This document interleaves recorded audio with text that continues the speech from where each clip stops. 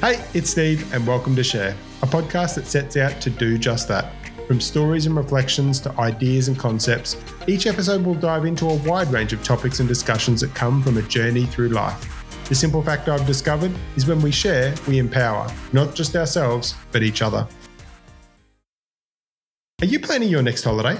Let the team at Mind and Body Travel inspire you. With a focus on wellness and well-being, the team at Mind and Body Travel can assist you whether you're looking to attend a retreat, test yourself on an adventure, tick off that bucket list trip, or just create a travel itinerary that includes all that you want in a holiday while taking into account all that your mind and body needs.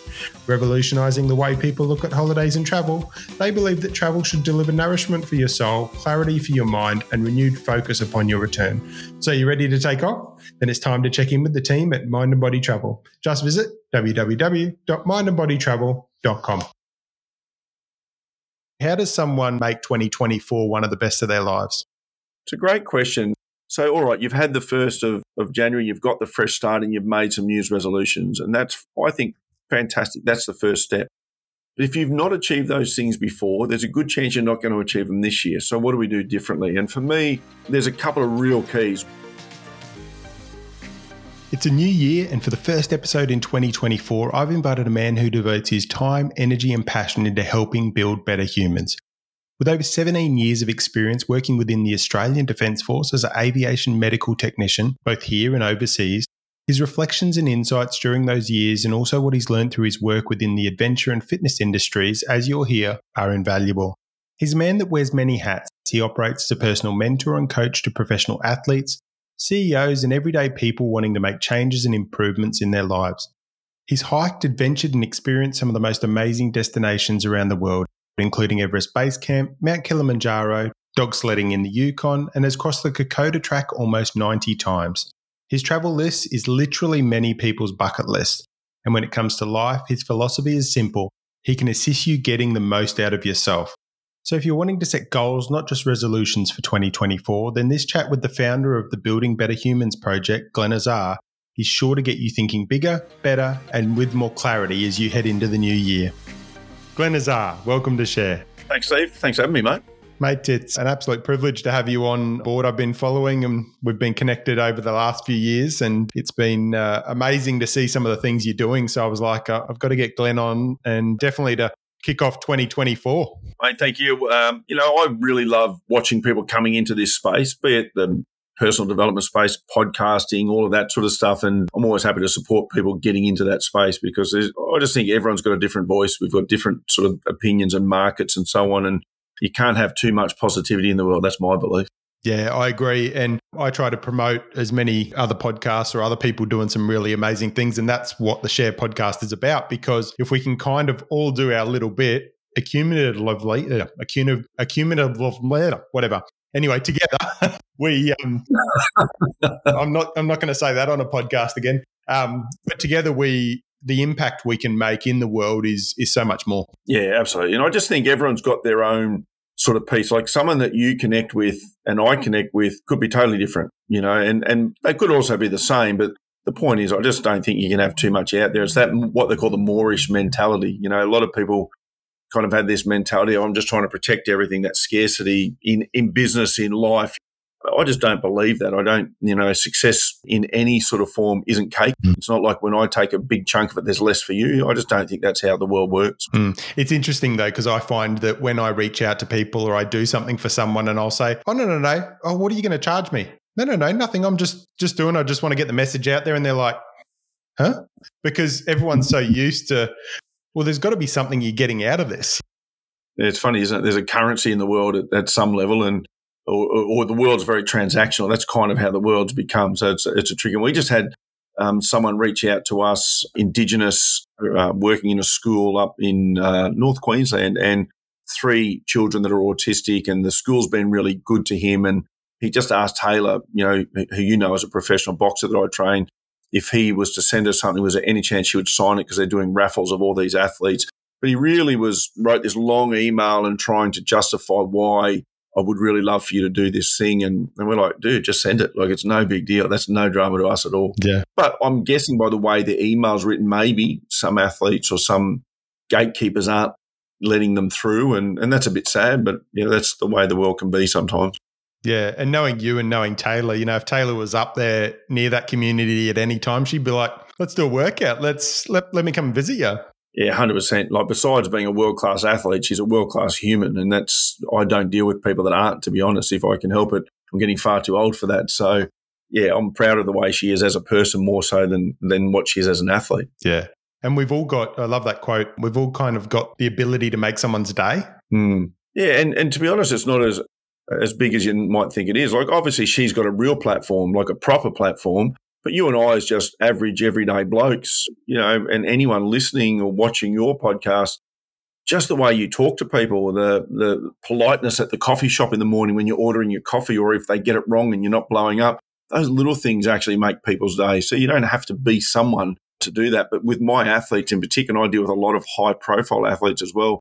I'm very adamant to them that you've got to be someone that is willing to give back when those opportunities come, because that's a currency that you've got that many of us don't have, and it means a lot more to people than you realise. And if they weren't like that, I wouldn't care what their name was. I just wouldn't work with them. I don't need that. Yeah, I try when I go into retail or I go into hospitality. And as we all know these days, it's a little bit different to it was 10, 15, 20 years ago. And there's this a lot of the time, this lack of work ethic and attitude. And I love when there's someone that's working in a cafe or retail store and they give great service, or they're energetic, or they've got a smile, or they've got energy.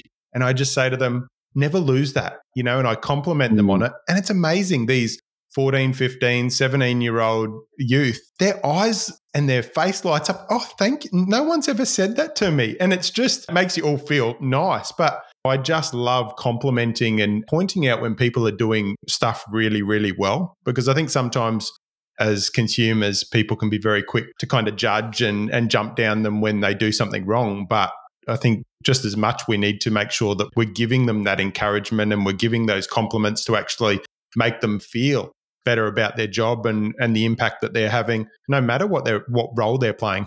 Yeah, absolutely. And I think we're quick to, in this system of rating businesses and so on, we're quick to rate people if they get something wrong, but we're very slow to give people a bit of a pick-me-up, and that's just a societal thing. And it even comes to compliments around. I went to a coffee shop recently just around the corner from me, and I hadn't been there. They'd just had a refurb.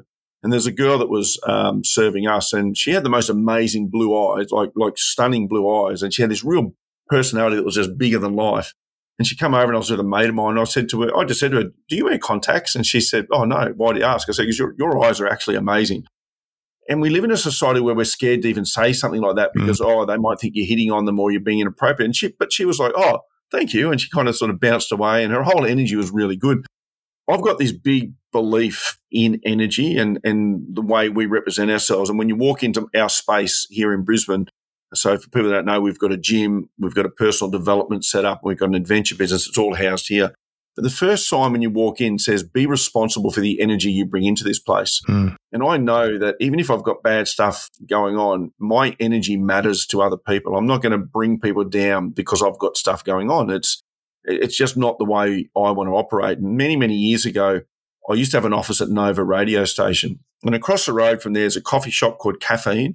And it was just always a line out the door. And the girl that was working there, just busy, she'd have her head down. She wouldn't look up. She'd go, and she'd sense that you were there, and she'd say, I'll be with you in a minute. And then she'd just go through a coffee order. And then she'd always say, apologies for the wait, which is neither here nor there. But it was always this real rote conversation. And I would listen to the people in front of me, and it was, how's your weekend? And people say the same thing, too short, or, we just have real rote conversations. And I remember she came when it was my turn. I used to always try and get her to talk, and it became a thing. But I remember the first time she said, how's your weekend? I said, oh, really productive. And she kind of stopped and looked and actually looked me in the eye and said, oh, what did you do? And I remember thinking, I actually didn't do anything, but now we're in a conversation. I said, I had to make something up but I think I could see the energy shift in her, like you were saying, when you say to a young kid, hey, really good service, or don't ever lose that spark or whatever. I reckon the next 5 people they serve get a better version of them because they're up. And then those 5 people are probably passing on a better version to someone else. And that's my belief around energy transference. And that's why I'm really, really conscious of the energy that I put out to people. Yeah. These days, I think a lot of the youth that are in jobs and in that younger generation, I hear a lot of the time, I just work at Macca's. I just work at a cafe. I just. And for me, when I was in my youth and I was working at Big W or I was working at McDonald's or whatever it was, like I saw it as bringing my energy to it. And what I did was quite important. But it seems to, in many cases, that importance of the life skills, the social skills, all those things that are so paramount to that development when you come through your youth is kind of lost a little bit. I feel like there's a couple of things in that, though, now. I think people don't or aren't conscious of language and how important language is. Because, mate, I've heard plumbers and doctors and like I do a lot of personal development in a lot of different industries, and you'll often someone will get up and talk. And I was with a group of like Queensland Health, and people would get up and I'd just say, just give me your first name and what you do. And the amount of people that said, "Oh, I'm just an accountant," or "Oh, I'm just a pharmacist." I think, well, what do you mean, just a pharmacist? Why don't you say, "I'm a pharmacist, I'm an accountant, for any of us, it's not just. I'm not just a boxer. Like, I'm not just an athlete, or I'm not just a personal development guy." That word "just" is very demeaning to self, but people don't pick that up. And I'll regularly pull up my people or people close to me on their language if I think that it's self-defeatist, because we hear our own language all the time. Even if we think we don't, we hear our own language. And even if I am mopping floors and I'm at the start end of a job and I'm doing sort of that bottom rung, as we all have to when we start, even so, do that job as best you can and move on to the next thing and do as best you can. It's a real model for success, and it's very simple, but it can't be helpful if you're beating yourself up as you go. Yeah, that's exactly right. Well, Glenn, you've got a lot of insights. I know you've got a lot of knowledge, but I really want to kind of dig into where did Glenn Azar come from and kind of tap into that journey a little bit. Yeah, mate, it's a long story, and I guess I'm 51 years of age now, so of course it's a longer story as you get a bit older. But I moved out of home at a young age, at 14. I grew up in a very, I would go as far as to say, abusive home, as far as my dad was a big drinker, big guy, bigger than me, ex-military, and I resented that for a long period of my life. But as I'm older now, I look back and say he didn't have the tools. He had a tough upbringing, and it was just a repeat. But I moved out of home young. I joined the military very young. I was a teenager when I joined the military, and I roamed the streets a little bit in between there, and I did things that I'm probably not proud of, but I'm glad I got out of my system as a 14, 15, 16-year-old. I look at the road kids that we talk about in the media today, and I was one of those kids, if I'm really honest. But I joined the Army. The first Gulf War had kicked off around that sort of 1990, and as an angry young bloke, I thought, they pay you to go and fight people? Well, I was 100% about that. Naive, not realising what war was other than movies. And I joined the military, and that became a family for me. I did 17 years in the Army full-time. I worked as an infantry soldier initially, but very quickly transferred over to medical corps. I specialised in aviation, so helicopter evacuation. I became a paramedic and a registered nurse. The Army paid for my degree at USQ when I got back from a deployment in Timor back in 99. And so I was on from a year 9 education to being educated all the way through to having those level of qualifications and experiences was huge. In my deployments, I've deployed to war zones and non-war zones around the world in a medical role. I saw a lot of third world countries of people that had amazing capacity. I had a guy in Bougainville in the North Solomons in 98. His name was Sylvester. He got shot 3 times through the chest with an M16. We had to do a live blood transfusion. So I put 2 full units of my blood. That's a whole litre. And another bloke matched him and also did the same, which really knocked me for about 6 weeks. But we did that to keep this guy alive. He took 2 Panadol for pain relief. He didn't really trust us. He was a part of the enemy force. Took 2 Panadol for pain relief and then refused anything else the whole time he was with us. And I'm thinking, man, this guy got shot 3 times in the chest. Now, I didn't think about that heavily as a 27, 28-year-old, but now I'm working heavily in the personal development space, and it made me realise how resilient and capable humans are of dealing with really hard things.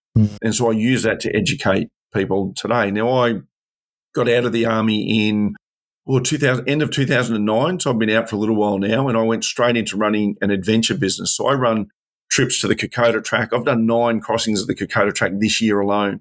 I've done 89 all up over the last 20 years. So I do Kokoda, Everest Base Camp, Mount Kilimanjaro, go to Russia when there's not a war on, South America, the Yukon. That's my main line of work. And in that, I started to learn what personal development was really about, taking people who weren't sure if they could cross the track or climb a mountain and take them from, where they want to be to where they are, where they end up being on the top of that mountain is pretty cool. And so then through that process, I've got 4 children, which I think is important to mention. My oldest daughter is 28. My youngest daughter is 16. I've got a 26-year-old daughter and a 19-year-old son. And it's the middle two that really shaped my world and my belief systems, I guess. My second daughter, Alyssa, climbed Mount Everest at the age of 19 and again at the age of 21. She's the youngest woman to climb Mount Everest from both the north and south routes. And that was on her 3rd attempt. She had 2 failed attempts due to natural disasters. She got buried in her own tent as an 18-year-old with an avalanche that came through and dug her way out. And, there's at the moment, there's a story being written about her. There's a book out, but there's a movie being written, and they're scouting around to get that sold. But then my son, Christian's 19, and he's autistic and intellectually impaired. So Christian's mentally about 5 years of age. He fully believes in Santa. You could not convince him otherwise. He's met him. Chermside, he knows when he gets to Chermside every year, that's his spot for him and Santa to catch up. Believes in Spider-Man, is the most beautiful, soulful human. But he's a man, and he can't wipe his own backside. He doesn't shower himself. He requires our help. And I use him as an example to my other kids, my 3 daughters, to say that whatever you do in life, I think you owe it to Christian and kids like Christian to live the best life that you can, because he's not got that opportunity. And it's kind of what this whole not dead yet moniker is about for us. Which we wear on our shirts here. We do what we do because we're not dead yet. As long as I'm alive, I want to live my life. I'm not trying to get to 80 or 90 as safely as possible. I actually want to go out and have experience. I want to be conscious about what I do. And I pass that on to all the athletes I work with now. Today, and I'm fast forwarding a little bit, I own a gym in Brisbane called Project 180. So when you think about that, everyone that walks through these doors has a project to work on. And it might be fitness, it might be weight loss, but it most likely is something else. And everyone, the 180 is about 180 degrees. I want to take you from where you are now to where you want to be physically, mentally, and emotionally. And that's what my team focuses on. And that all comes under this umbrella of the Building Better Humans project. So I work a lot with athletes, as you know. We get football players, NRL, NRLW, AFL, AFLW, so on, and a variety of other athletes come through. And I always say to teams, my job isn't, and so I say to the athletes, my job isn't to make you a better footballer. Like your coaches, that's their job. My job is to help you to be a better human, because by being a better human, you're going to be a better athlete. You're going to be a better father or mother or daughter, or, whatever your roles in life with who you interact with, you're going to be better as well. So I'm trying to develop healthier, happier humans in a pretty chaotic world, as particularly the last 3 or 4 years. And there's been a massive growth in that business because the world is in struggle with all of this, the COVID and so on. And so it really highlighted the importance of resilience, anti-fragility, just really trying to grow people. And do they become better athletes? Yeah. Do they become better plumbers or electricians or doctors or whatever they want to be? Yeah. And sometimes I'll get athletes who go, once they've been through some programs, I don't even want to be an athlete. That's not my passion. Cool. That's okay too. So that's kind of what I do now. I still run the adventure business. I still run the Building Better Humans project, and then we still run Project 180. And you're a boxing coach. Yeah, so the boxing coach thing came about more recently as a COVID project, I would like to say. So I used to train boxers. I had a good mate of mine, Mick Shaw, that was the Australian champion back in the day. And that was an overachievement for Mick. He was someone that had an eye injury that saw him retire from sport for a few years, made it come back. And he said, I just want to at least win a Queensland title, because he was a very talented amateur who never really went on into the pros much. So we won a Queensland title, and then he got an Australian title shot on really short notice, on a week's notice, a weight division above him, and he won it. And I still remember to this day that he messaged me and said, this is more than I ever thought I would achieve in this sport. And it doesn't matter what happens from here on in. That Australian title can never be taken off me. I've always got that. And he's right. And he went on to win 2 Australian titles, have some defences, and, he's a father of 7 children. He's got a very good life. He's a hardworking man. But that Australian title was really important. I got out of the sport because it's a tough sport. There's a lot of people in that sport that don't align with who I am as a human. And I'm not talking about athletes. I'm talking about managers and promoters. And the sport is what people imagine the sport to be at times. But during COVID, I was introduced to a young kid who was a Commonwealth Games medalist at the age of 18. She was the youngest athlete in the Games. And one of my trainers here said, have you heard of Taylor Robinson. And I don't play in the amateur space, haven't for years. And I said, but I have heard her name. And I knew that she was the youngest boxer out of any country at the tournament, and I knew she won a medal. And he said, I met her and she's really interesting and we should do a podcast with her. And we had a COVID podcast called Bro Chat, which we don't run anymore. So she came in and we sat down and chatted. And this kid's 50 kilos. And all of us are 100. I'm being generous. I think Jaden Nicarima was the smallest at about 85 and I'm about 115. And what I notice is that when we're around her, she doesn't give space. She doesn't step back, which a lot of smaller people and particularly females might do. She owns her space. And I really liked that about her. I thought, this kid's got a bit of spark. Then she reached out and wanted to start doing some work for me. She was struggling to just pay rent, to be honest. There was no fights because it was COVID. She was in a managerial contract and a promotional contract she was unhappy with an overseas company. Nothing was happening. So I started just employing her. I watched her have her second pro fight. She looked unhealthy. She won the fight comfortably, but she was overweight. She was soft looking. And I don't say that disrespectfully for people listening. Weight's a big thing in our sport. But she just didn't look good. She didn't look happy. She didn't look healthy. And she come and saw me straight after the fight. She came back to work. I said, you can have a week off. And she said, oh, no, I want to come back in. And she came and saw me on Monday and said, I need to change trainers. I'm not happy with my team. I'm not happy with my promoters. I'm not happy with management. And we had to work out how to get her out of that. People in our sport are very narrow-minded typically. And I say that with all due respect, but we are. And changing trainers in Australia in particular is not something that's really well accepted because we're big on loyalty. But if it's not right for you, it's not right for you. So I said to her, where are you going to go?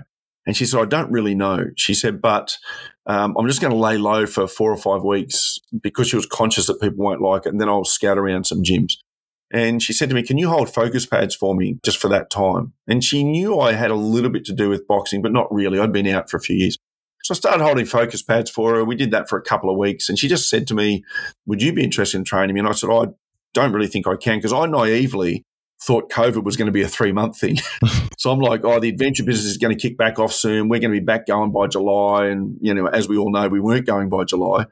So I trained her for another couple of weeks. And after 4 weeks, she said to me, I would really like you to consider taking me on, even if it's just till the end of the year. And then when the adventure business kicks off, I'll go and find somewhere else.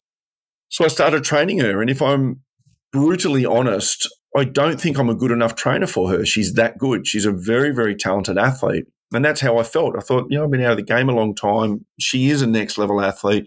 But I agreed. And so I started training her and we sought help. We'll train with anyone. We would train with Jeff Fennick, with Paul Briggs, with all these people that bring things. We go to America and train with coaches over there. But what we've learned over the last 3 years is that I am the right person to coach her, not because I'm technically the best coach in the world, because I'm far from that, but because I care about her. And I heard an All Blacks coach saying once that he'd trained the men and he was now training the women. And he said, one thing I've noticed, the difference between female athletes and male athletes, he said, women need to feel good to play well. They're a very communal sort of person and they need to feel good. He said men need to play well to feel good. Men are more validated by their performance. And I thought, he's right. I understood that when Tay feels good, she performs better. And that's in every area of her life. And so with me, I feel, and maybe one day you'll do a podcast with her, but with me, she feels safe.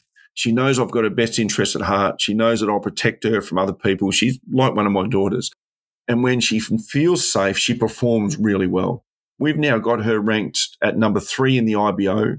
She's ranked number 3 currently in the IBF. The title's vacant. 1 and 2 are fighting each other this weekend actually, and Taylor will automatically go to number 1. So she will fight for a world title in the new year. Now, we've had our doubters along the way. We do things a bit different to other people. We're not a mainstream boxing gym. We don't, kiss butt of the industry at all. We just run our own race. And there's been knockers, definitely, but the results speak for themselves. This kid, she's had 10 fights, and next week she'll be ranked number 1 in the world. She will definitely fight for a world title next year. I think she'll win more than one. And on top of being a very good athlete, she's a very good human. Now, with her, other fighters get attracted in. I started working with Dee Dee Hobbs, who's one of the most feared female fighters this country's got. And people don't mention, you call out fighters, you don't call out Dee Dee because she'll turn up at your house and fight you. She's ready to fight. I started training Sugar Neeks recently. She was just looking for somewhere and someone to work with. right now, we're not going to continue working together into the new year, but it was just a stopgap. We worked together just to get her to where she needed. But she lives in Melbourne, and the travel was a little bit too much, but we still work together in the sense that we'll spar, and very, very good human as well. And then I just recently started with a mate of mine's son. Now, this is a full circle moment that you have in life. I worked with this guy years ago, Shane Hegarty, and Shane was like my mentor in the Army. He was a sergeant physical training instructor when I was a digger and when I was a corporal. And his wife, so the young bloke's mum, she was a Navy physical training instructor. We worked together out at Oakey years later. And sadly, she was killed in a car accident. She was out on a run. A car left the street and hit her when she was walking along running along the footpath and killed her. And I think Bryce, the son, was maybe in grade 3 at the time. And I always thought I wouldn't train male athletes because everyone does that. And I like training female athletes. I've got a connection with them. And then Shane started coming to me and saying, I'd love you to take Bryce on. And, he's thinking about a move to Brisbane. And he knows Tay, they worked together in the amateurs and trained together. They were fighting for Commonwealth Games selection. And I kept resisting it. And then finally, how can you say no to someone that mentored me through really tougher periods of my life as a young man, who I've experienced tougher periods of their life? And Bryce and his older brother, Brennan, I've got pictures of them at my daughter's 3rd and 4th birthday parties. Yeah, we got a long history. So I started working with Bryce. He had 5 years out of the sport. He's a good kid. When I say kid, he's 29. So I've got a really nice team, and I'm not trying to have a team of boxers, just to be really clear. And just recently I took on a young girl. She's 30. She's older than the rest of my team, Millie. And Millie's a girl that wants to fight. She's never had a fight. She's trained for 2 years. But this girl brought in such a beautiful energy into our gym when she first came to meet me that I couldn't say no to her. And I'm a sucker for energy. I'm a sucker for people that are good people. And she's a qualified PT. She walks the talk. And I said to her, well, you can train with me, but I'm going to throw you in the deep end. I put her into spar Shanika. I put her into spar Taylor in her first 2 spars. This is a kid that's never had a fight. She didn't I said to the girls, don't go easy on her because she needs to learn. And they didn't bash her, but they certainly made sure they got over her, obviously, as world-class athletes. And she never shied away. She just keeps showing up. In fact, she's one of the first one here, the last one to leave. She's a mum, so it's not like she's not busy. So, yeah, I'm very fortunate to be surrounded by really, really good people and, as a result, good athletes as well. So you've gone from serving your country for over 17 years and now you serve the community. With your military experience, what led you into that path? What experiences kind of pushed you to going to the adventure and kind of the coaching? So the military, it gives you a lot of tools, and a lot of soldiers may not realise that while they're in, and I was probably one of them. But how I got into the adventure space was Kokoda back in the sort of late 90s, early 2000s was very raw. Not too many people were doing it. I had some blokes I knew that were some ex-SAS guys. One guy, Al Forsyth, was the ex-RSM of the SAS. So I think still might hold the record as Australia's longest-serving SAS soldier, like 22 years. Phenomenally long career. I'd worked with his brother in the Army. He was a transport guy, Greg, and they were taking the Westpac executives across Kokoda. And that was pretty freaky because these are high-powered, high-paid people, and they're a commodity to the bank. And they're like, we're putting millions of dollars of commodity over in the middle of the jungle in New Guinea. So they wanted safety. Now, they had safety from these SAS soldiers around it, but they wanted medical safety. And I was in the Army. I think I might have been out at Toowoomba again by then because I spent some time in Townsville. And they said, we're looking for a medic, and particularly it'd be good if we had an aviation qualified medic. Now, you don't need it. The worst thing that happens on Kokoda is you roll an ankle, or in my experience and I've done 89 crossings at Kokoda. So, but I put my hand up. It came across our desks in the military. And one thing when you're a medic or a nurse or a doctor in the military, you can't sit around waiting for war. You've got to be qualified at what you're qualified at. So I would regularly go and do placements in hospitals, placements in the ambulance service, so that we're keeping our skills current. So I just said to my boss, hey, there's this trip to the jungle in New Guinea. And he was like, yeah, go for it. And then I started doing 1 or 2 of them a year. And I remember thinking, I could do this for a job, because I never thought about getting out of the Army. I love the military. I had no fear of dying. Never ever thought about it when I went into war zones. And I've been in some pretty dicey situations, but I've never thought about it. But when Christian was born, I started thinking about the fact that he needs me around for the rest of his life. His mother and I, she was in the Army as well, because without us, who looks after him? The government, his sisters. Like, we want to make sure we set him up as well as we can. It's the only time I really started to think about this will sound silly the way I'll term this, but you don't have the luxury of dying. There's a young man that needs you for as long as you can be on this earth to look after him. And it changed my perspective around death. So that was the start. And then I started to realize very quickly that adventure, in my belief, is the best personal development in the world because you can prepare for all scenarios.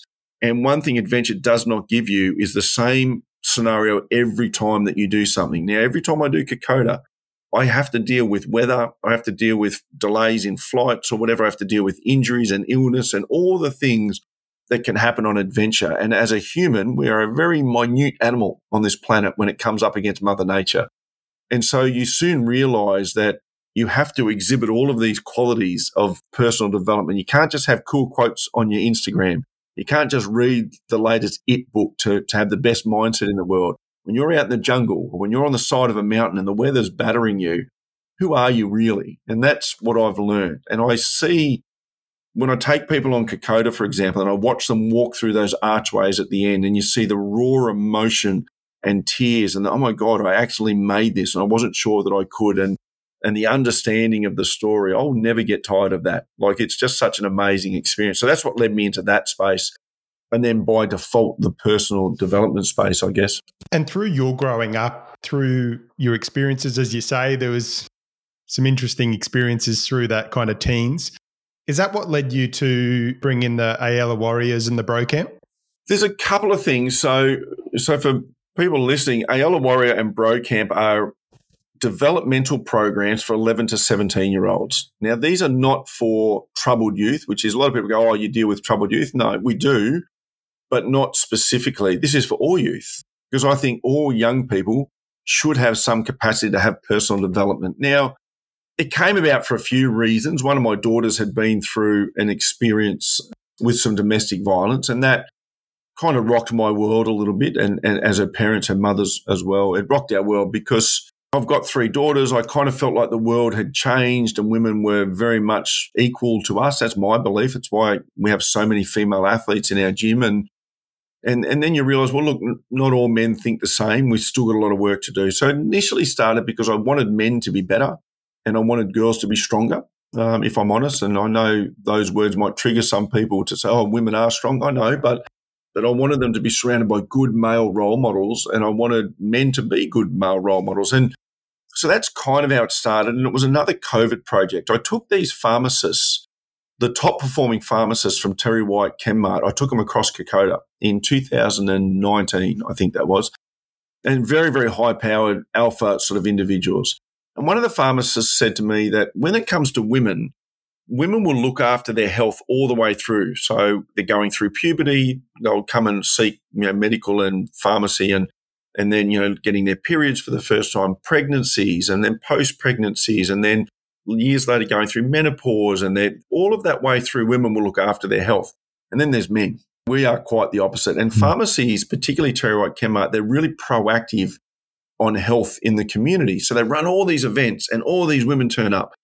And then they try and run events for men. No one turns up. And the biggest challenge for men realistically is mental health, is this stoic sort of belief that we can't have emotions and all of that. And so the only way they could really get men to turn up was to put a famous footballer at the event. So they started running events and one of them had Wally Lewis turn up. Boom, they sell out. They had all these people turn up because Wally can tell some stories and they really wanted that. And then they just try and slide there. You probably should look after your health in the middle of that. The pharmacist's trying to do the right thing. They run an event with no footballer, no one famous, crickets. No one really turns up. Go, well, what are we talking about? Then they got, I think it was Alistair Lynch from the Brisbane Lions. Bang, sell out. Everyone's there again. So they kind of got their model. And then one year she said, this pharmacist said to me, Karen, she's a great lady, and she said, would you come and do one? And I said, well, I'm not famous. Like, I'm a nobody, and I mean that with all due respect to myself. I think most of us are nobodies, but I can talk well. I've got a lot of life experience. Anyway, about 100 or so people turned up, which is pretty good for a non-footballer. I got none of those stories. And I just went through this general talk, and there was a lot of guys there from the men's shed. Then there was some young AFL footballers that kind of came in at the tail end of a training session, and they loved it. And I got this request to do more of that, and we sat down and started talking. She said, what about doing some talks at schools? And what about doing some men's mental health type stuff? What about running some camps? And I said, I love all of this stuff, but I can't do it. I'm too busy. I'm doing 17 overseas trips a year between Kokodas, Everest Base Camps, Kilimanjaros. This was pre-COVID. Now, as I said, they're very alpha and they're very successful people, and they don't get successful by accident. And COVID hit, and I got this phone call saying that, what's happening with the venture business? And I said, well, she's dead and buried at the moment because we can't travel overseas, of course. She said, yeah. When I asked you about doing that youth development stuff, you said that you were too busy. And I said, yeah, I was. She said, I reckon you're not too busy now. I said, yeah, good point. And so began some camps. And I was luckily enough had started working with a young footballer by the name of Jaden Nikarima. He had lost his footballing career at that stage due to some drug and alcohol abuse and behavioural issues as a teenager. The code had wiped him. He'd been out of the game for a few years. He came to me through the Redcliffe Dolphins Q Cup squad. He'd just been allowed to play rugby league again. So I started working with him. He reached out to me personally, actually, after I did something with the Q Cup squad.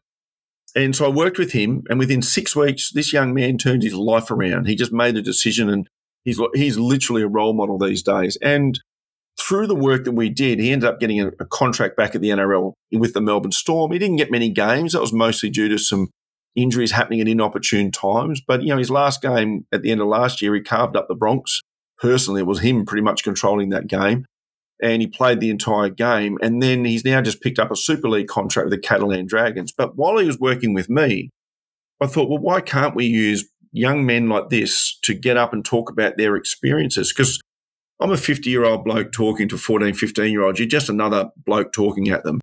But I've got this young footballer who's saying, hey, I was on a $600,000 a year contract and I tore it up. And kids go, holy hell, that's a lot of money. Like, I'd be happy with $600,000, but you realise there's more going on. And so that's how it sort of started. We did the boys' camps. And then one day, Taylor and I, a good friend of ours, Sharon Casablanca, she's very involved with Brisbane netball, and her husband, Michael, is a very good mate of mine and in the personal development space as well.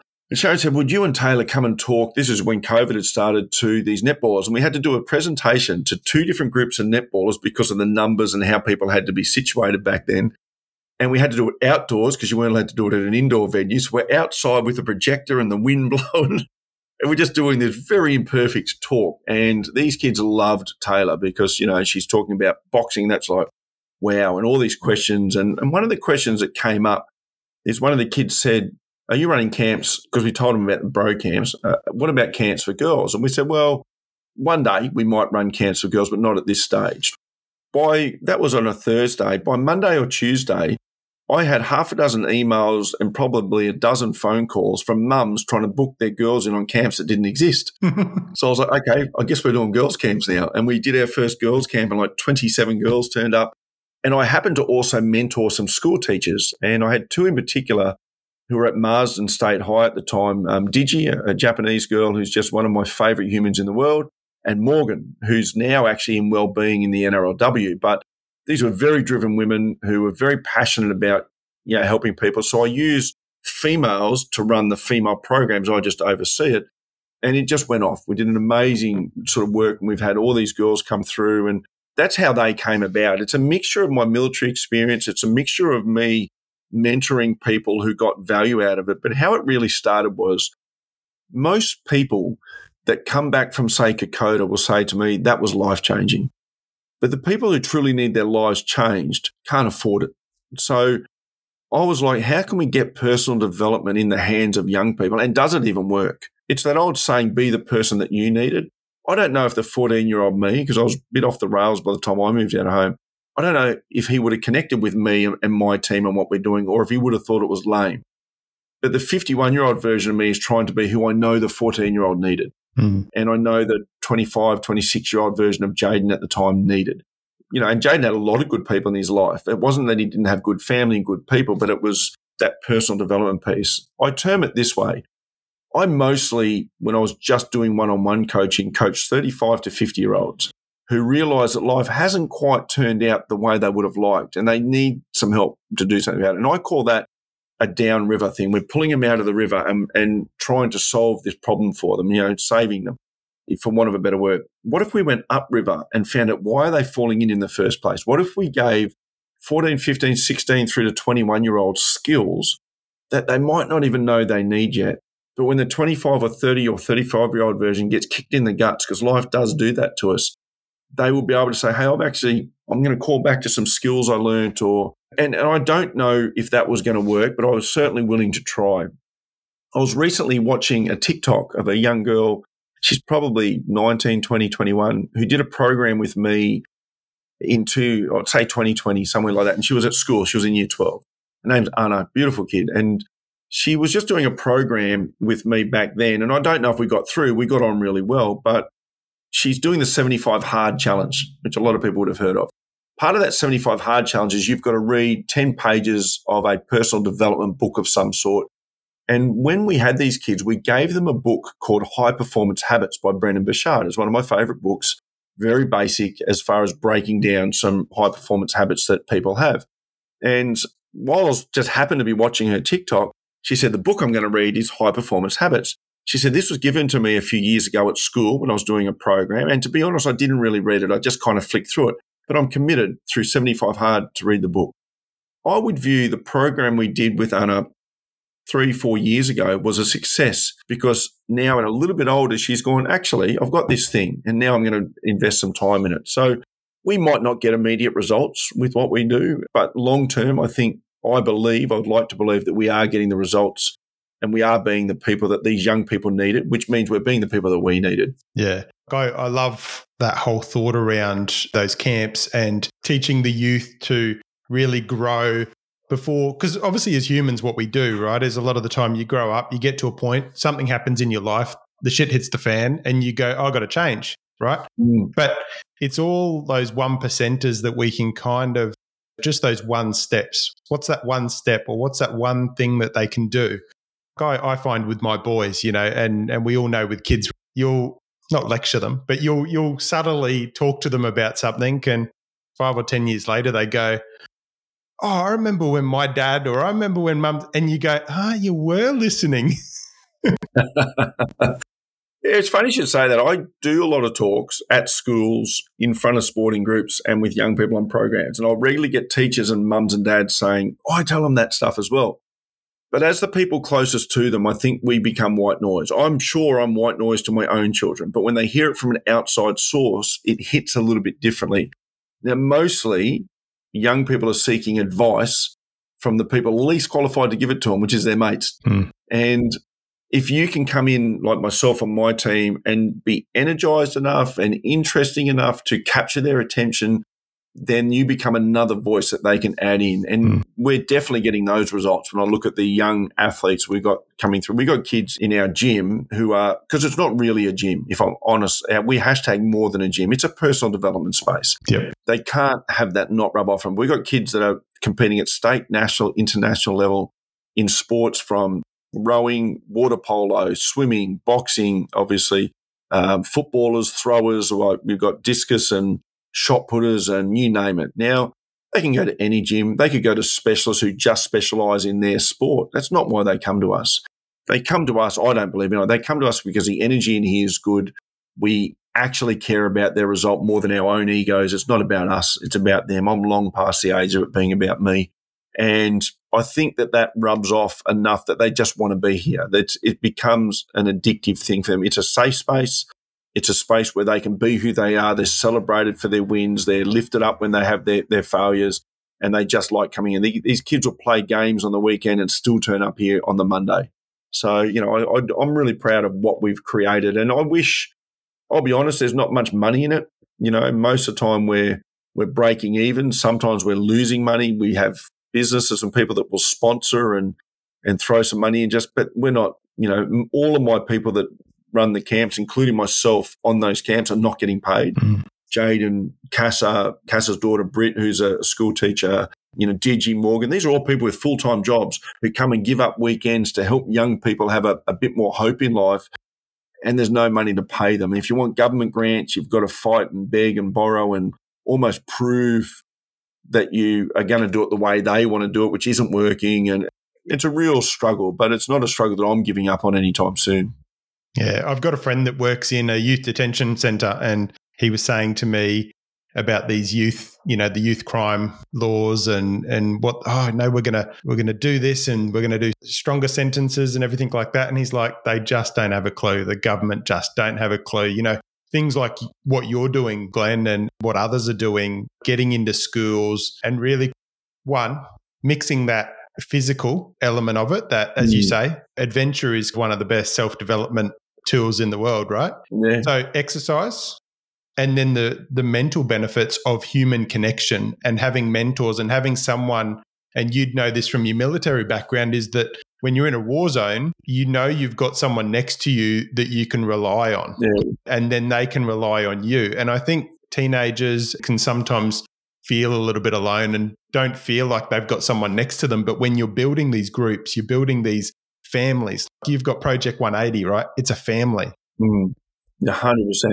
You're just adding more and more into that family. You're also, as you say, building better humans, because better humans will then attract better humans and inspire better humans. And that just continues to grow and grow. And that's how we change the world. Yeah, we have a saying here at 180 that you don't join. You don't get a membership per se. I mean, obviously we're a gym and we have memberships. We say you don't join Project 180, you belong. Yeah. And so people know that I belong when I come in here. And that was the thing that I really wanted to get across to people.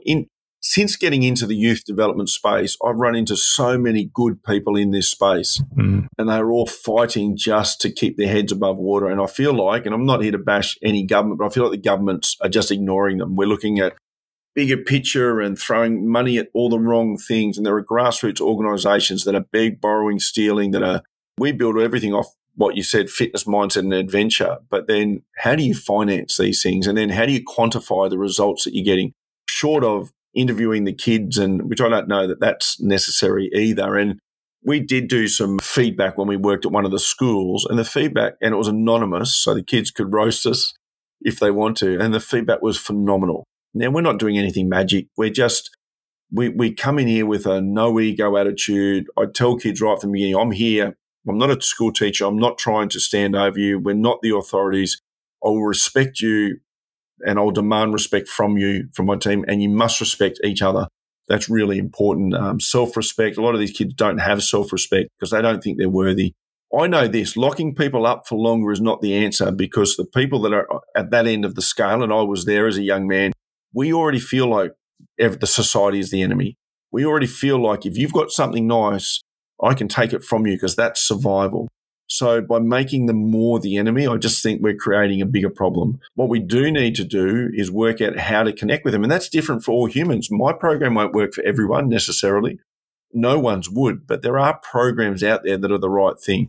And you can't treat these kids like idiots. They brought out these programs to try and stop. We've got a big islander community here, like 70% Islanders, Samoans, Tongans, Cook Islands, Maldives. And there was a big program running through the Logan to try and stop Islander kids carrying knives, because that's an issue. They spent $5 million, the government, on this program. And they come up with these cartoon type characters who just had this saying that I live my life without a knife. And these kids are tough kids. They're 14-year-olds, but they've been through some stuff. They got mums and dads that are drugs, alcohol, in and out of jail, domestic violence, whatever going on that's causing them to be on the street. You put up a cartoon that says, I choose to live my life without a knife, and these kids go, what is that? It means nothing to them. So what a waste of $5 million. Now, I'm not saying we shouldn't try and do something, but that just kills me. If I was a business and I just threw $5 million at something and hoped it worked, and after 2 days they pulled that initial program, you couldn't afford it. You'd go under. But and I'm not here to bash the government, but I think that we talk about how it takes a village to raise a child. That is the thing that we're missing at the moment. We're not understanding that our next generation needs us. We don't get to turn a blind eye, because my life is very good.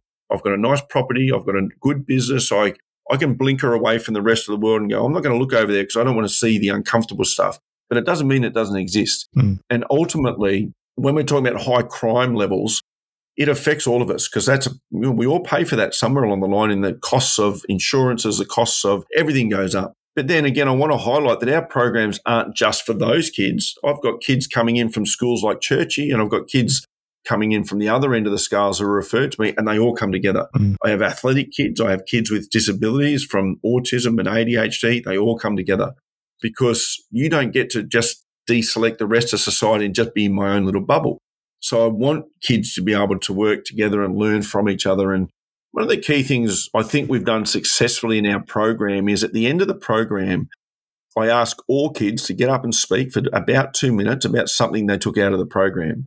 No one likes public speaking, let's be really honest. Most people listening to this, if I ask them to get up and just tell me a little bit about themselves, I'll get sweaty palms and their heart rates are beating, and we hate it. But these kids hate it too. I can promise you that. They'll tell me that they don't want to do it, but we help them with it. But here's the key. I say to them, don't validate the program if you didn't like it. I'm okay with you getting up and saying, I hated it. Mum and Dad forced me to come here. I don't want to be here, because we take phones off them and everything. So there's nowhere for them to hide. But if you hated it, get up and say, I hated it, didn't want to be here, but I still want you to tell me something positive you took out of it, something you learnt about the program, about yourself. Because if you can find a positive in a negative situation, you are going to be better than 90% of the world's population. And that was evidence during COVID, where people just went on rants and attacked people. And, it was everyone's fault, from Trump to China to Anna to whoever, as opposed to just handling my own peace in the world. And that's all we try and teach young people. We have a thing where you say to them, just solve the problem in front of you. Whatever you're presented with, just solve that. Make that your first step. Don't look too far ahead. Don't catastrophize the situation. Just deal with that. The amount of kids who've actually got up and said they hated the program, we've put 3,000 kids through programs. I can think of about 5 kids that have said that, and mostly it was tongue-in-cheek because we gave them the permission to. But mostly they get up and go, you know what, this is what I took out of the program. I learned to be more confident. I learned one of the common things that comes out is I learned what I'm capable of. If I push myself, I can achieve anything. Because we go out and climb mountains, and this is not a bushwalk. These are 4 or 5 hour climbs. I've made 10, 11, 12-year-old girls and boys climb things like Mount Maroon at 10 o'clock at night, getting to the top at 12:30, 1 o'clock in the morning, setting up a shelter just built out of a tarp, sleeping until 4:35, getting up again, going up to the summit, coming down. Like, that's an epic experience that most kids would not ever, most parents wouldn't want to do that to their children. I can do it to other people's children because I'm not emotionally attached to them, and I see instead potential in them. Do I want to do that to my own children? Maybe not. Someone else needs to do that because my role as a parent is nurture. But when I can do it for other kids, I'm 100% sure they return as better humans as a result. They realize what they're capable of. And we need to give young people problems to solve and then get out of their way, let them make mistakes or solve the problem, let them adjust, ask for help if they need it. And all of a sudden we're building capable humans as opposed to us solving all the problems for them. I've got a friend, Greg Scheinman in America, and I had him on a podcast and talking about when your kids are growing up, it's very easy if you're athletic and you're into sports to coach your kids. And he said, I got to a point where I worked out that my role was not as a coach, but was as a dad. And he said that was a far more fulfilling. He said, I loved that role far better than I did being a coach to my child. It's funny you should say that. I think that's a really good insight. I get a lot of feedback around Alyssa climbing Mount Everest and saying, like, you're amazing. If I'm really, really honest, I don't think I was an amazing dad for her. I think I was more of a coach. And I helped her with mindset, and I took very seriously the fact that she was going to put her life on the line. And if I had all my time again, and I did get other people to help her, but if I had all my time again, I would have worked out a way to step back from being so involved in preparing for the climb physically, mentally, emotionally, and would have spent more time just being a dad. And I think we all can do life better if we look back in hindsight, of course. But I think if I had my time again and if I could look back and change anything, it would be that I would have been more of that role. And I definitely took more of that coaching. And I was pretty tough on her at times. And I justified it by saying, hey, you're putting your life on the line in this thing that you want to do. And I wasn't there when she climbed Everest on any of her climbs because, it's an expensive pursuit and we were fundraising and I was working. And so not only did she go and climb Mount Everest at the age of 17 was her initial attempt, 18 was her second attempt, both failed attempts due to weather, 9 and natural disasters. 19 was her first successful attempt, 21 was her second successful. I wasn't there for any of those. So not only is she doing this, she's doing it on her own. So I just felt I had to build this strong, hard, resilient human. If I had my time again, I probably would have been a little bit softer. I was still in the military for a large chunk of that. My older 2 daughters don't hug a lot. They don't say they love you a lot. They'll text it but not say it. Whereas my younger 2 are really huggy and we say I love you 30, 40 times a day. And my older girls say, oh my God, those kids, you've made them really soft, or you've become really soft.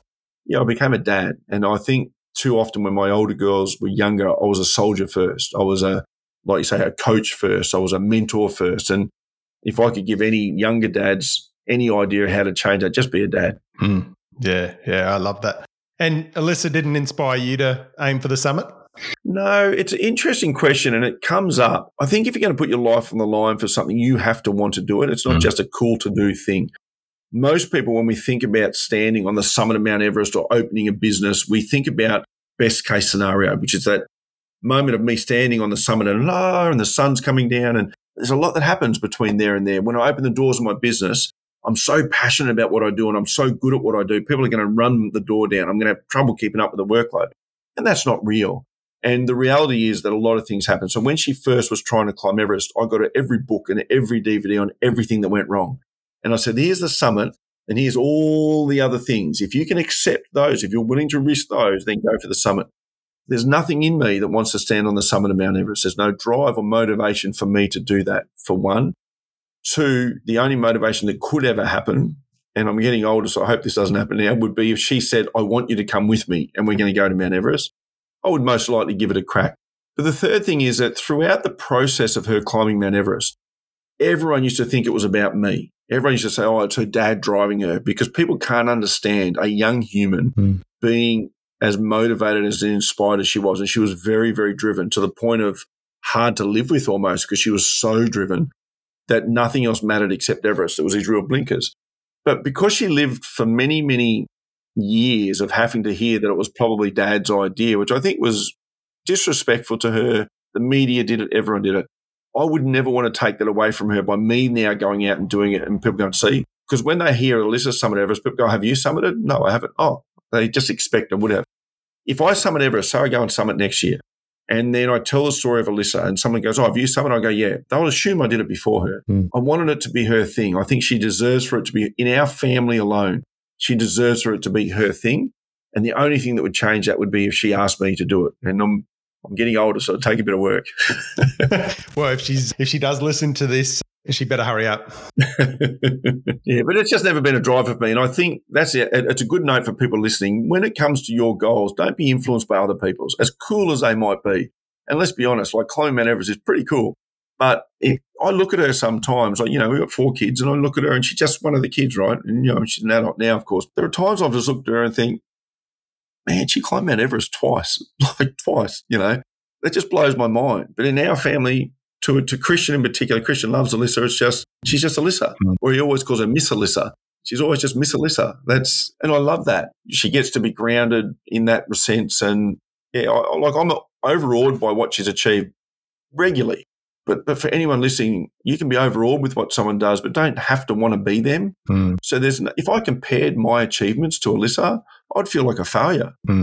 Like, she climbed Mount Everest at 19. She climbed Mount Everest again at 21. She did the Kokoda track for the first time at 8 years of age. She did Everest Base Camp when she was 10. If I compared myself to her achievements, I'd think, man, what was I doing with my life? But, I've done a lot, and I've done different things. I've done cool things, but I just haven't done what she's done. So I could never win that comparison. But that's our lives now. We compare to everyone. Having her in my life has taught me not to compare to anyone else. Because my journey is very different, and I know it's very cliche, but my journey is different. I'm happy, healthy, fulfilled with what I get to do. I do the best I can with the knowledge that I have at all times, and when I know better, I do better, and that's all you can ask of yourself. And that's just a message that I would leave people with, is don't be overawed by other people's goals to the point where you make them yours. Because if it's not real, particularly if it's an Everest, why would you put your life on the line? And that leads well into my next question, which is, what does success mean to you, and how has that changed through your life? Success, I heard a Tony Robbins quote years ago where he said success in his mind was being able to do what you want as often as you want with whoever you want. And that's not what most people have in their life. And I liked that. But success for me is to be happy, healthy, and feel fulfilled with whatever the day presents me.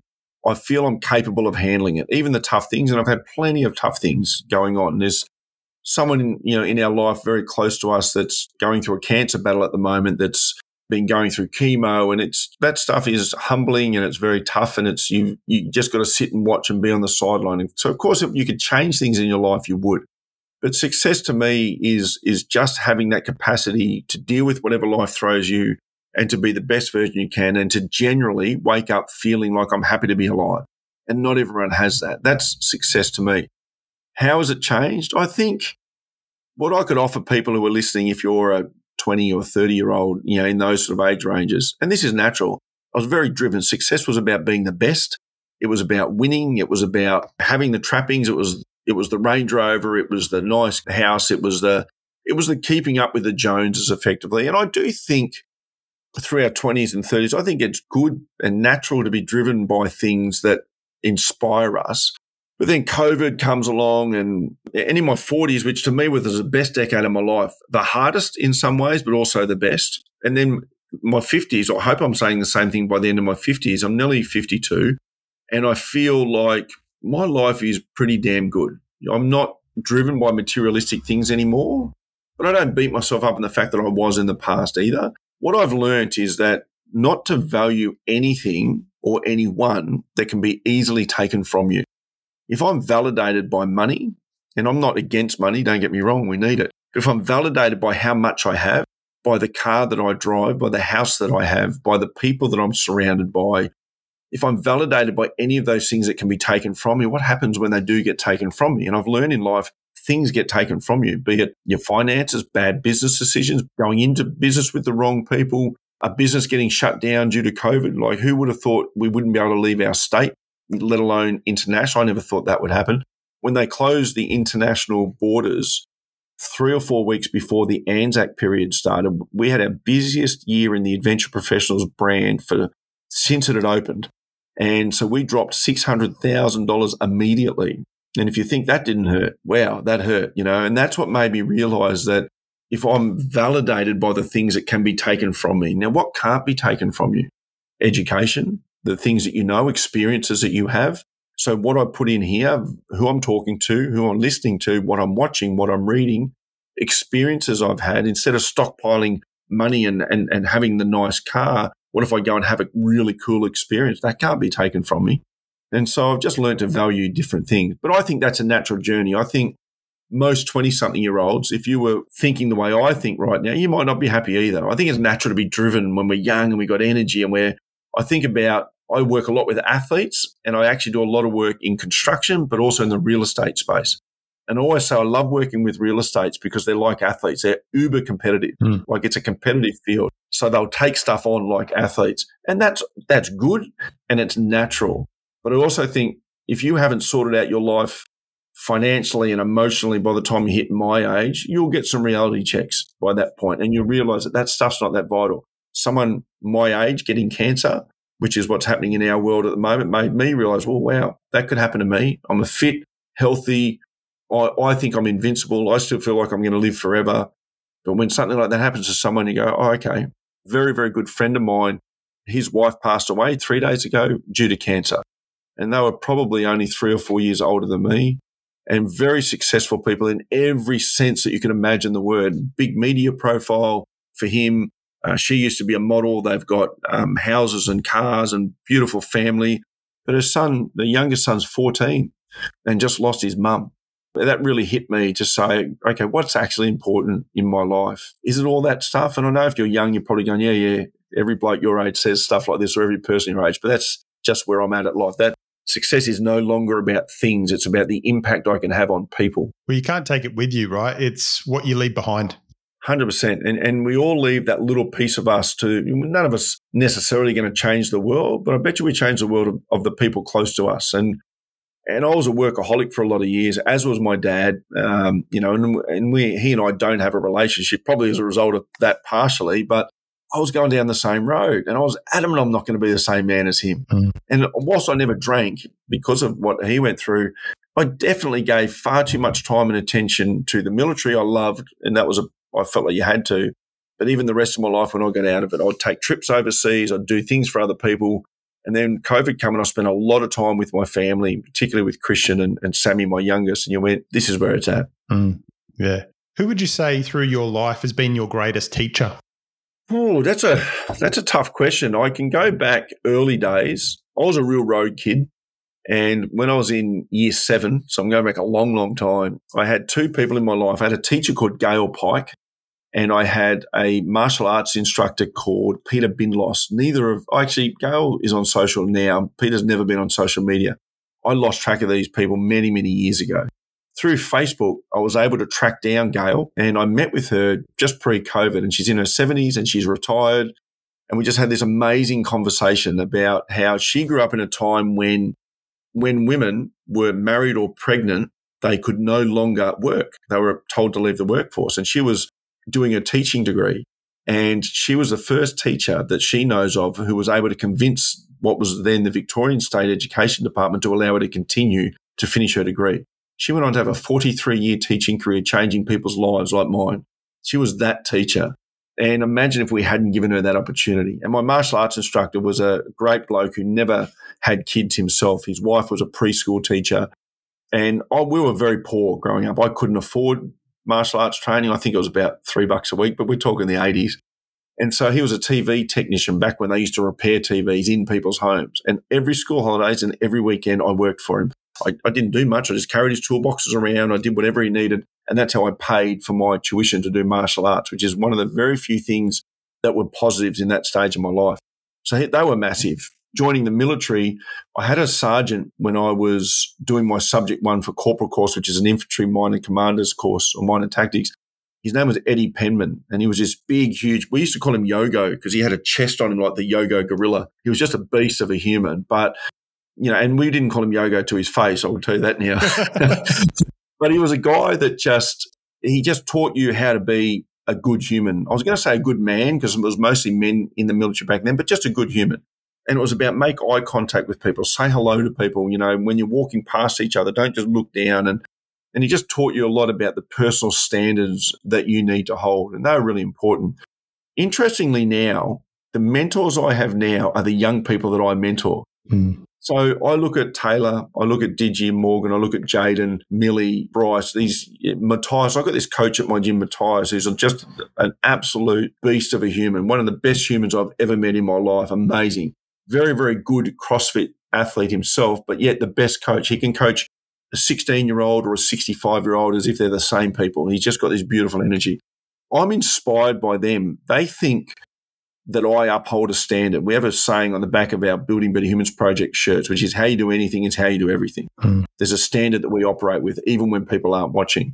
And they will hold me to that standard as much as I'll hold them to that standard. And I love that because, to me, I got told years ago that in life you should have mentors older than you, but also mentors younger than you because everyone's got different perspectives. Mm. And my ego is such in this day and age and at this stage in my life, I've got no problems being inspired by younger people, no problems at all. Being inspired, being held to a standard.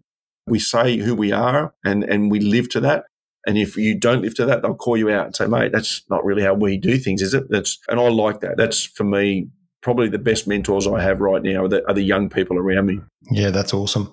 Glenn, best travel experience in your life? Well, that's hard because I travel a lot, obviously. The first Kokoda track that I did with Alyssa as an 8-year-old, it's very, very hard. And I've had other people that have gone with their kids at 15 or 16 and they say the same thing.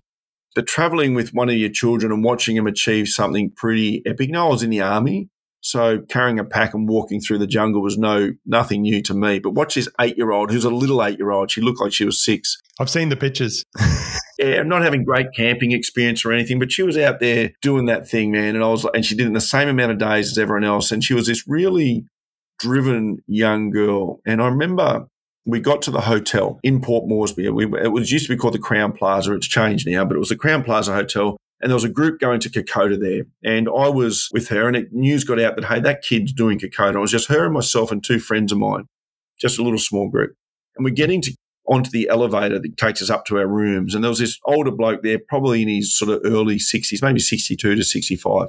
And she's standing right beside me. He doesn't even look at her. He looks me right in the eye. And he says to me, you're effing, he didn't say effing for the record, but he said, you're effing kidding yourself if you think that she's going to be able to walk the Kokoda track. And I just looked back at him and said, no, she'll be fine. No, I didn't know she'd be fine, but I was willing to let her find out. And we had contingency plans if not. And we got upstairs and we went into the room and she said to me, Dad, why do people think that I can't do it? And I said to her, and the only way I could think on my feet really in that moment was I said to her, Liz, people judge you based on their limitations, not yours. Mm. So he's a 60-odd-year-old bloke who's not sure. He's feeling nervous. It was only my fifth or sixth Kokoda at this stage. I said, he's feeling nervous about whether he's prepared enough, whether he's physically capable. So the idea that an 8-year-old girl could do this, that's really challenging for him. Anyway, she never brought it up again. And they were on the track the same time as us, heading in the same direction. So we thought we'll just let them go ahead. We just wanted to steer clear of them a bit, not interfere other people's experience. And because they were a bigger group, 15, 20 people, and we were only 4, we kept running into them. She never missed a beat, this kid. She was too fast. I wish I'd put more weight on her to slow her down, but she was energized. Kids are very resilient. So after a couple of days, we skipped in front of them just because they were slowing us down, and we never saw them again. We'd get into camps. We might see them in the occasional village, but boom, we're in. And she never said anything. She's a very, very quiet girl. But as we finished at Owa's Corner, she said to me, his name was John, this guy we found out through our trek, and she said, Dad, you know that John who said I wouldn't make it? And I said, yeah. She said, I've beaten him into camp every single day. And I went, good on you, mate. Like, she's an 8-year-old. And I went, good on you. Like, don't be talked down by people. Don't be talked out of things by people. And at 8 years of age, she might not have known it yet, but she knew it. I was really proud of that. 11 years later, that same girl stood on the top of Mount Everest. It's very, very hard to beat that first Kokoda experience. Now, I've had so many. I've taken single and double leg amputees across the track. I worked with Damien Tomlinson, lost both of his legs in Afghanistan, and he walked the Kokoda track on one prosthetic limb and some crutches because his full leg wouldn't work. That's pretty amazing, to sit and watch that. I had a kid that was ejected from a car in a car accident. He got submerged in water and got some brain damage. At 21 years of age, he was paralysed down one side of his body. Most his arm was sort of all bent, and he walked the track with his mum. And his mum said to me, this is him trying to prove to me that he can live out of home on his own, that he can be independent. And so he got a stick the boys cut for him that he just kind of put down the way his arm would sort of walk, and he walked and dragged that leg across the whole Kokoda track. And he could play the bugle. And when we got to Isharava, he played the last post. Like, I have goosebumps thinking about that moment. Wow. And he got to the end of that trip, and I just thought, man, like, what I get to do is such an amazing experience because you're facilitating that young man, Damien, who was trying to honour a mate of his who died, a mate who saved his life in Afghanistan, who then died 2 weeks later when he was shot down in a chopper. And, these are people that have got their own reasons to put themselves through really difficult situations. And here's me. I can walk and move and do all the things that I want to do. I've got nothing to complain about. And I could go on and on. I took a good friend of mine, Lisa Curry, who's most people know is a former Olympian and Commonwealth Games medalist. Her daughter sadly passed away a couple of years ago, and she's got 12 vials of Jamie's ashes that she's putting in different parts of the world. And Jamie has been to France a lot, and so some of her friends took stuff there. But I took Lisa to Mount Kosciuszko in the snow, and she took one up there, and it was really tough conditions. It was very emotional. And then she came dog sledding in the Yukon with me, and we dropped some ashes out there. And again, Lisa's one of the most beautiful humans, and to watch every time she does this, the raw emotion of not having Jamie around in her life anymore is reignited. And I don't know, you can't take away from those experiences ever. It's so much better than any other travel that I've done when you get to facilitate people doing amazing things.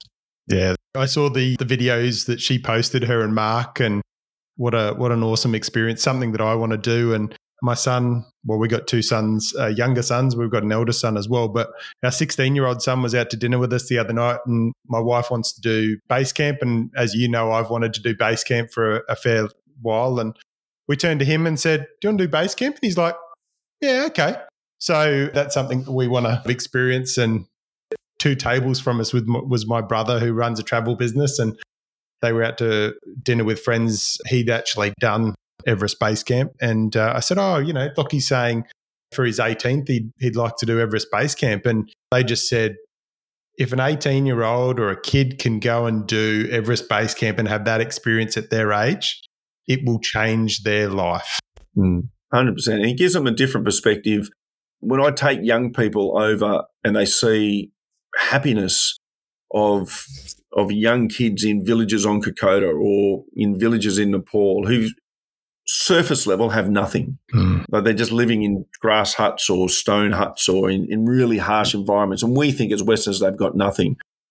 I look at that and I say they've got everything. They've got family, they've got food and water, they've got everything. They don't have to be at work. They're not trying to build a bigger house than the neighbours. I think they've got life ironed out. I think we haven't as Westerners. But when we can take our young people to experience that, I think it shows them what's important, but also makes them go, okay, I've got life pretty good. Like as an Australian, I love this country. It's why I served for it. It's why I still try and serve for it in a different way. But we are a softer society, of course, and we've earned the right to be that. But I think sometimes we can lose perspective on just how good we've got it as well. And I love travel, but I love coming home too. Mm. And also it teaches them that, wow, if I can achieve that, what else can I achieve in my life? 100%. I just took my accountant to Kokoda. Yeah, she wasn't physically prepared and it was on very short notice. I bullied / encouraged her to go. When she said, I want to do Kokoda next year, I said, do it now. And she came out and did the last one and she's never camped a day in her life. She said, I'm like a 4-star minimum type of girl. I said, yeah, I get that. Anyway, the first couple of days, I'm sure she hated me. It was tough, and we did it in 6.5 days. We normally do it in 8. And she was like, never again, getting rid of all my gear that I bought for this trip. I hate, blah, blah. By the end of it, loved it. Like maybe the experience was tough, but that's what I said to her. You think about this, what you've just achieved. And I know it's a physical thing, but in every other area of your life, I wonder what else you could achieve. Because you previously thought this was on day 2 or 3. She said to me, I can't do this. I said, but you are doing it. What are you talking about? No, I just can't. And it was at day 2, we're at Alola. Anyway, she finished it. So at one point she believed, so we have this circle of the things that we believe we're capable of. And outside of that is things we're aware of, but we just think if I can advance my circle onto one of those things, I think it advances our circle wholly. And then what's the next thing I could take on? We become aware of more things. The only thing that we can't do is a thing that we're not willing to try, of course. But if you're willing to try and have those experiences, yeah, absolutely. You can do almost anything. As I say to people, you can do anything you want, but not everything. We need to be focused, but you can do anything. As it's the first episode into 2024, obviously a lot of people have probably made some New Year's resolutions and this year's going to be my best. I'm going to lose weight. I'm going to make money. I'm going to open a business. But what are some of your tips on how does someone be a better human in 2024 and really make 2024 one of the best of their lives? It's a great question. In our society currently, and I've watched this trend for about the last decade, in the fitness industry in particular, it's become really cool to bag out the new year, new you type thing. People go, oh, God, the new year, new you. But I say, you know what? If you feel inspired on the 1st of January, great, feel inspired, of course. And now it's probably not going to last if it hasn't lasted before. But I love the 1st of every month. I love Mondays. I love because to me, they're about a fresh start. So, all right, you've had the 1st of January, you've got the fresh start and you've made some New Year's resolutions. And that's, I think, fantastic. That's the first step.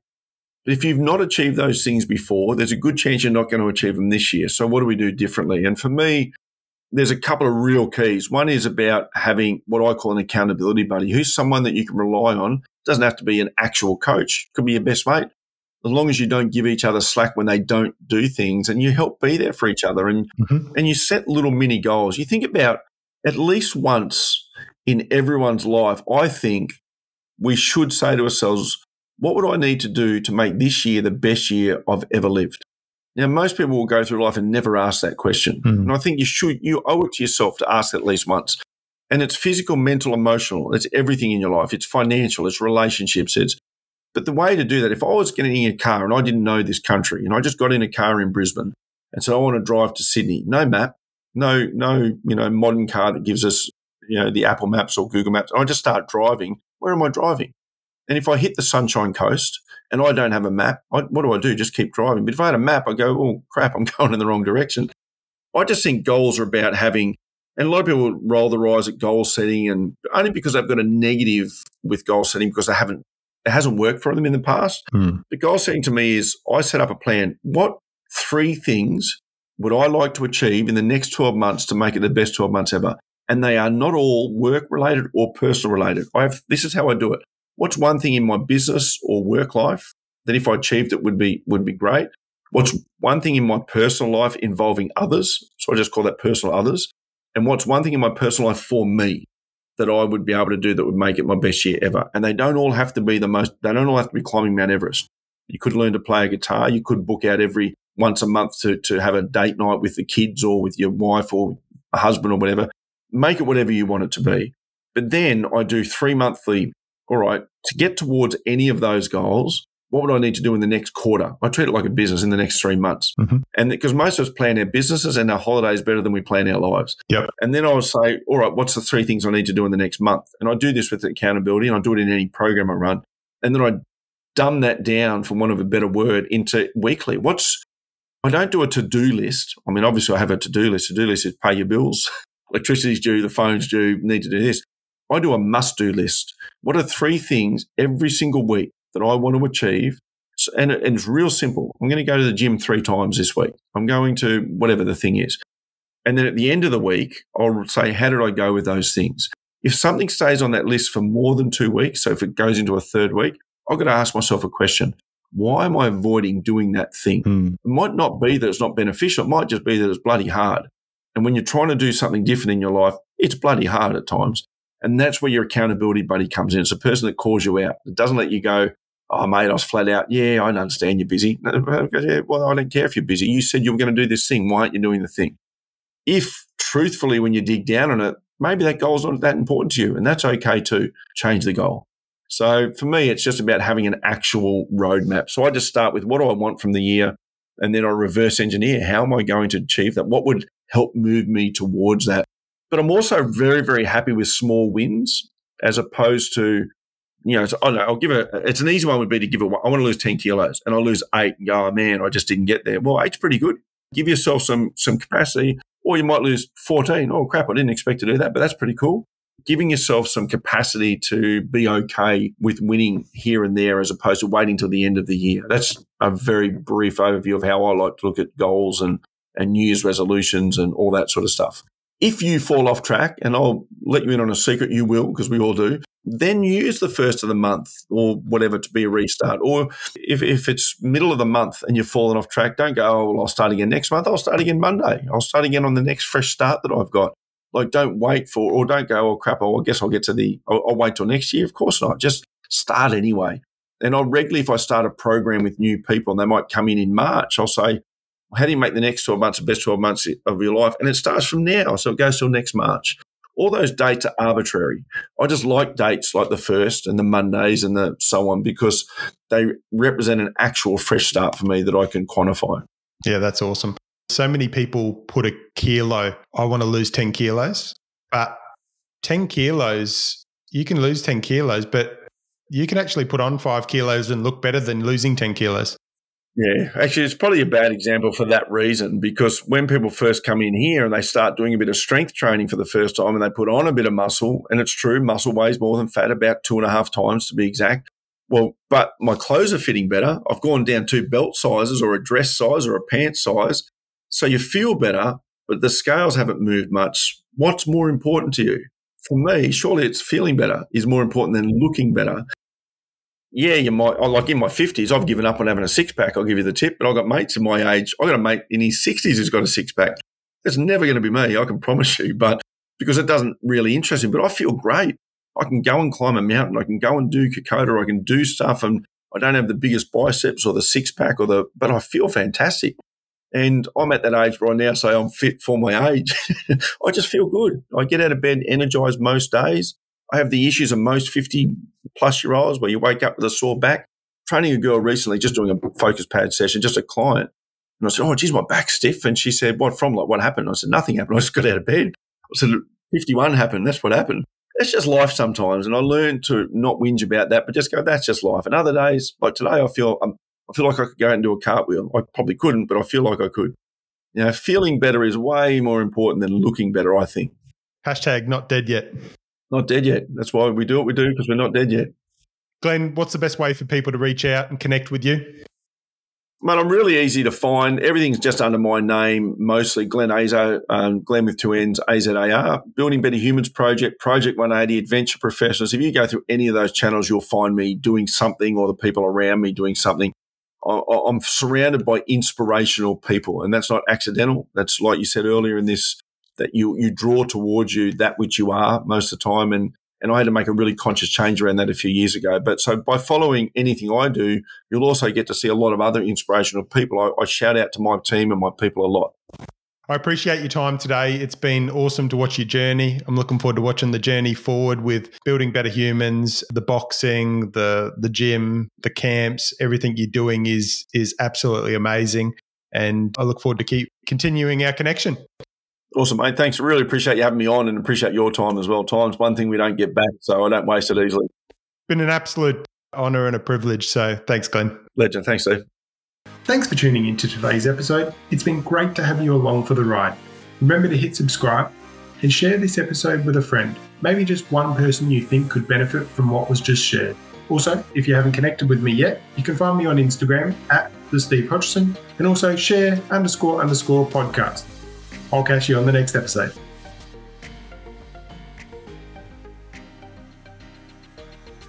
That was awesome. That's good.